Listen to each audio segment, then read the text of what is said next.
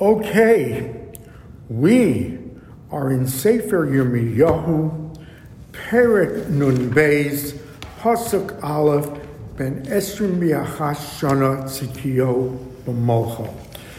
And, Baruch Hashem, we have reached the last Perek of Yirmiyahu, Nun Beis, and precisely because it is such a tragic yet magnificent source of historical accuracy as to the destruction of the Bais Rishon, of the exile of Bavel. It gives it in such historical detail.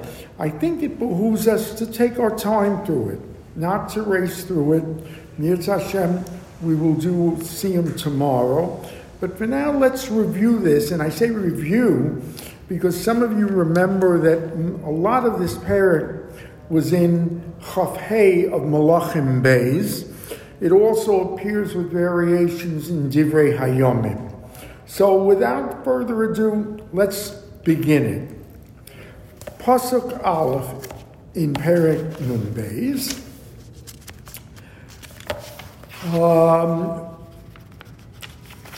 Ben Esrim Yachash Shana Tzidkiyahu B'Malcho.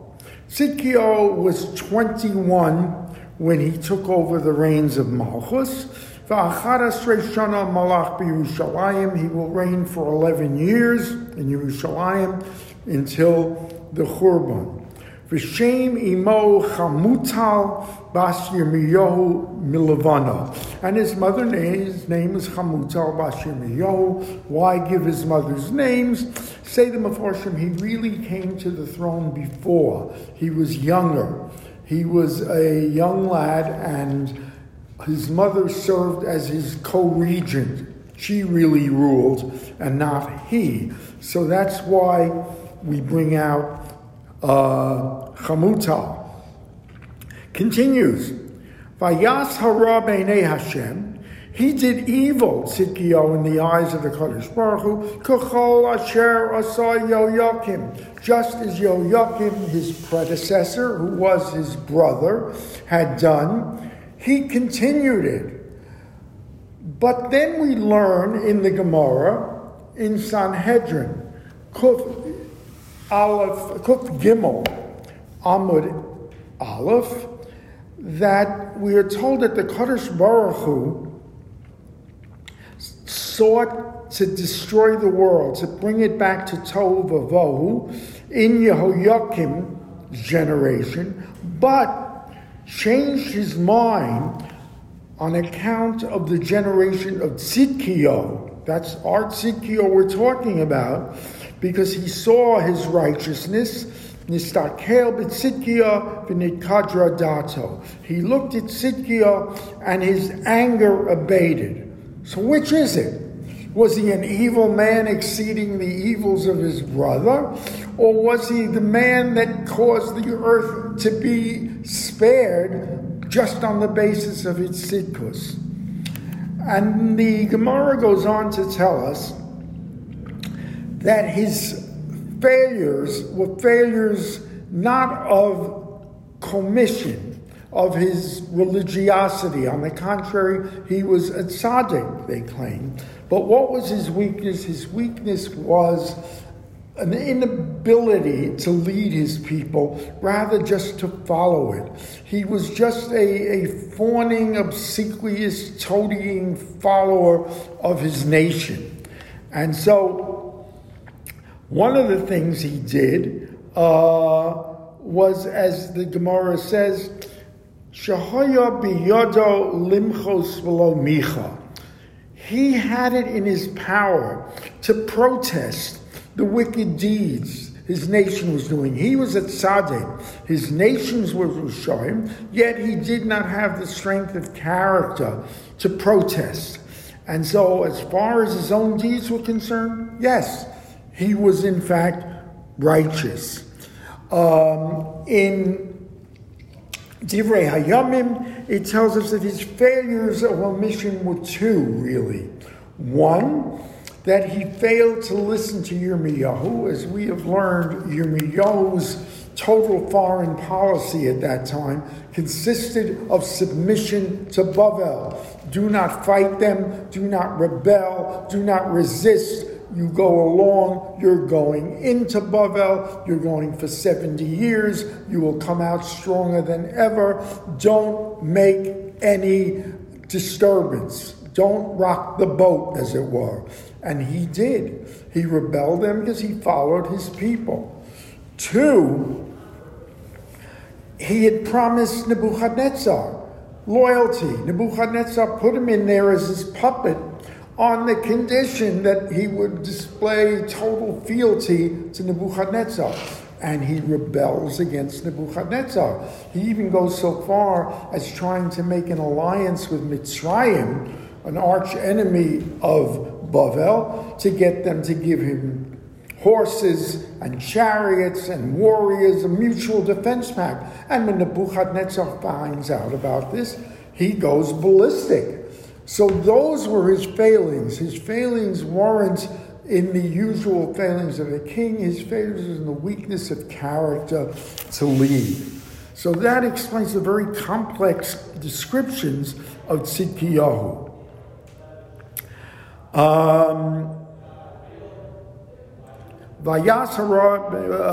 Etc. Ki al af Hashem hoysa b'Yerushalayim. The anger of the Kadosh Baruch Hu was already on Yerushalayim. Hu gormalo meret Tzidkiyahu, because of the rebellion of Tzidkiyahu against Bavel, shehu tailech lachurban. It was decided Churban was inevitable. The Yehuda ad hishlichu osam me'al panav, until he cast them off before him.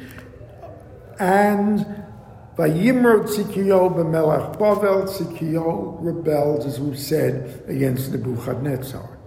Now comes the retribution.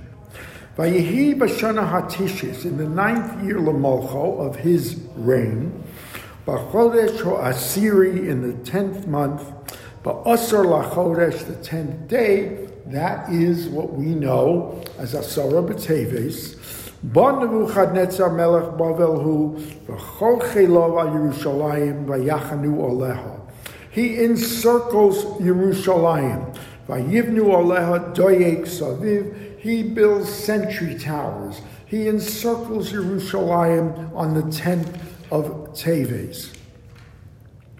At this point, it's simple. No one even realizes it's happening as such. It's unrecognizable. This siege will go on for 2.5 years, for 30 months. And the reason the Mefarshim given, why so long, we're still giving them a chance. The Kadosh Baruch Hu is giving Bnei Yisrael to do tshuva, avert the decree. You've given 30 months. But as we've said, Vatovo Ha'ir b'matzar, he surrounds them arashtei esrei shana lemelech Tzidkiyahu, until the 20th year. This siege goes on, as we've seen, for years. And the question is, this 10th of Teves, why is it so celebrated if it was just the beginning of the siege? The answer is that the Chachamim, the Mefarshim, say that this was such a strong beginning, and it says Adifa Puranasa Tchilasa, that the beginnings, the imperceptible beginnings of the punishments are stronger. So strong is our tradition of Asara B'Teves that the Abarbanel says that if it ever came out, and it can't, if it ever came out on a Shabbos, Shabbos would not doche, would not postpone Asara B'Teves. Just and only like on Yom Kippur, you would fast on Shabbos on Asara B'Teves. That's how strict it was in our history. Imperceptible at first, you don't realize the consequences, but one of the most tragic days on the Jewish calendar. So now, Vatavo Ha'ir b'matzar, The city is brought into a siege at Ashtei Esrei Shana Lamelech Tzidkiyahu until the 10th year of Tzidkiyahu. B'chodesh haravi b'tisha lachodesh. Now in the 4th month, the 9th of the Chodesh, that is Tammuz. The 9th of Tammuz, notice we're not saying the 17th. Vayechazak harav be'ir, now comes where the famine is so great, v'lo hayo lechem la'amaretz, there is no bread. Vatibaka ha'ir, and at this point, on the 9th of Tammuz, Nebuchadnezzar breaches the wall. The soldiers flee. Vayetzu me'ir laila, they flee at night under cover of darkness. Derech shar bein hachamotayim asher al gan hamelech, through the walls of the palace. V'kazdim al ha'ir saviv, encircled by Kazdim, Chaldeans. Vayelchu derech ha'arava, and they go literally into the Judean desert, which is very interesting. Vayirdefu cheil Kazdim, the Chaldeans pursue them, acharei hamelech, with Tzidkiyahu. Vayasigu es Tzidkiyahu ba'arvot Yericho. They catch him at the plains of Yericho. V'chol cheilo nafzu me'elav. They destroy all his close followers, his retinue. What is he doing here? Why is he at the gates of Yericho? The Medrash tells us he had constructed a tunnel. Seems like a very extensive tunnel from under the walls of his palace to literally the gates of Yericho. It had to be very long, and they were racing through it. And so what the Kadosh Baruch Hu did, this Agadata tells us, was bring a deer, an animal, a deer, that followed along, that was racing on top of the tunnel. It was parallel above to the tunnel below, and the Chaldeans saw this deer and they pursued it, and this is what the Kadosh Baruch Hu wanted. And at the same time, as it reaches the end to Yericho, so does Tzidkiyahu emerge from the tunnel. Kadosh Baruch Hu set it up exactly like this, and he is captured. Vayitpesu es hamelech, they capture him. Vayalu oso el melech bavel Rivlasa be'eretz Chamas. They take him to a town called Rivlasa. Vayidaber, he told mishpatim, and he is spoken in very harsh, judgmental terms by Tzidkiyahu. What is going on here? Rivlasa, we know, is Antioch. That's an ancient town, literally 1,000 miles away from Yerushalayim. Nebuchadnezzar is reputedly at this siege that he's been masterminding. What is he doing in Rivlasa? The Gemara tells us very interestingly that, among other things, Nebuchadnezzar wasn't so sure he wanted to do this siege and destruction of Yerushalayim. He was mindful of what happened to with Ashur, with Sancherib, 185,000 of his troops killed as they had encircled Yerushalayim in their sleep without a shot being fired. He wasn't so sure he wanted to take this on. Others say that maybe the siege was going on so long he decided to place his attention to other problems of the empire. Others say that his general Nebuzaradan, very loyal, had Nebuchadnezzar's picture on the chariots, so that his portrait, so that it was as if he was there. In any case, they're reporting he was in Rivlasa. They bring Tzidkiyahu, and he is brought to Mishpat. They're told he's brought to Mishpat for two things. One, his rebellion. He rebelled against him, notwithstanding his promise to total loyalty. And he's upset at the Sanhedrin. He summons the Sanhedrin, says the Midrash. He is going to punish them because they released him from his neder. A more colorful Agadata says that at one point, just to demonstrate the barbarity of the character of Nebuchadnezzar, Tzidkiyahu walks in on him, and Nebuchadnezzar is tearing apart a rabbit. and live, and eating it with his raw hands. He swears Tzidkiyahu to secrecy. Tzidkiyahu gets himself released from the neder and tells people what he saw Nebuchadnezzar do. And these were the things he was bringing him to Mishpat. Vayishchat melech Bavel es b'nei Tzidkiyahu. He now barbarically kills the sons of Tzidkiyahu le'einav, in front of him. He is forced to watch this. V'games kol sarei Yehuda shachat b'Rivlosa. He kills hundreds of the generals of Yehuda in Rivlosa.